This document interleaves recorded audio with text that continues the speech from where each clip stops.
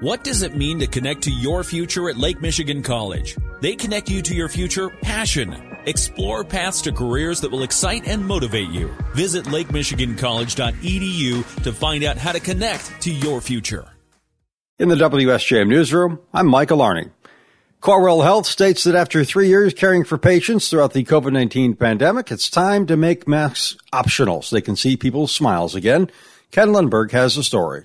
Dr. Lauren Hamill, president of Corewell Health in Southwest Michigan, said factors influencing the decision are the number of COVID patients declining across the state, medical treatments now available, and the desire to restore the human connection. He does realize that some people will wonder why it took so long. You have to watch the data a little longer to make sure this is going to be mostly manageable everywhere across the state of Michigan. So that's why we would be more careful in making the decision not to mask. Effective Friday is optional masking for patients and clinical teams at all hospitals for Corewell and all locations, except long-term care and skilled nursing facilities and transplant clinics. Ken Lundberg, WSJM News. An arrest has been made following threats made against Paw Paw Public Schools this week. Van Buren County Prosecutor's Office charged Lisa Nam with 1 count of false report or threat of terrorism, 1 count of using a computer to commit a crime.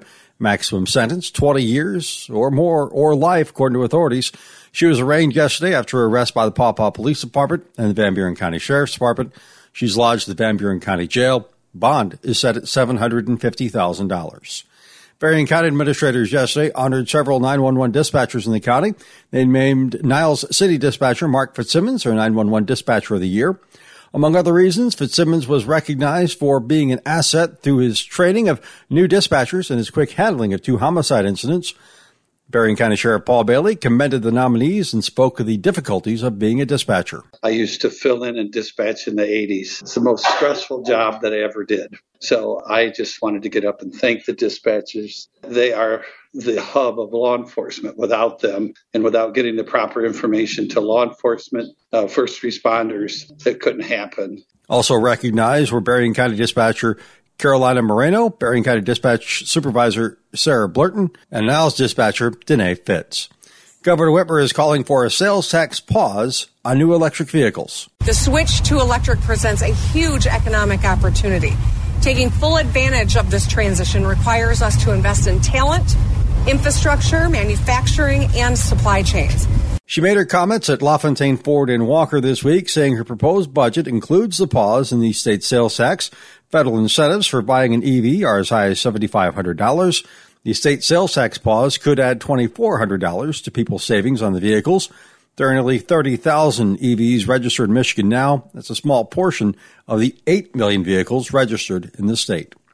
Emergency renovations at the Lakeview Terrace high-rise in downtown St. Joe are progressing well, but tenants won't be returning anytime soon. The emergency repairs, the 107-unit public housing structure, are going well. The building at 601 Port Street next to the St. Joseph River had to be shut down in January. All residents were relocated to area hotels while crews gutted every apartment to replace galvanized pipes that were leaking, and in many cases, mold was growing in the walls.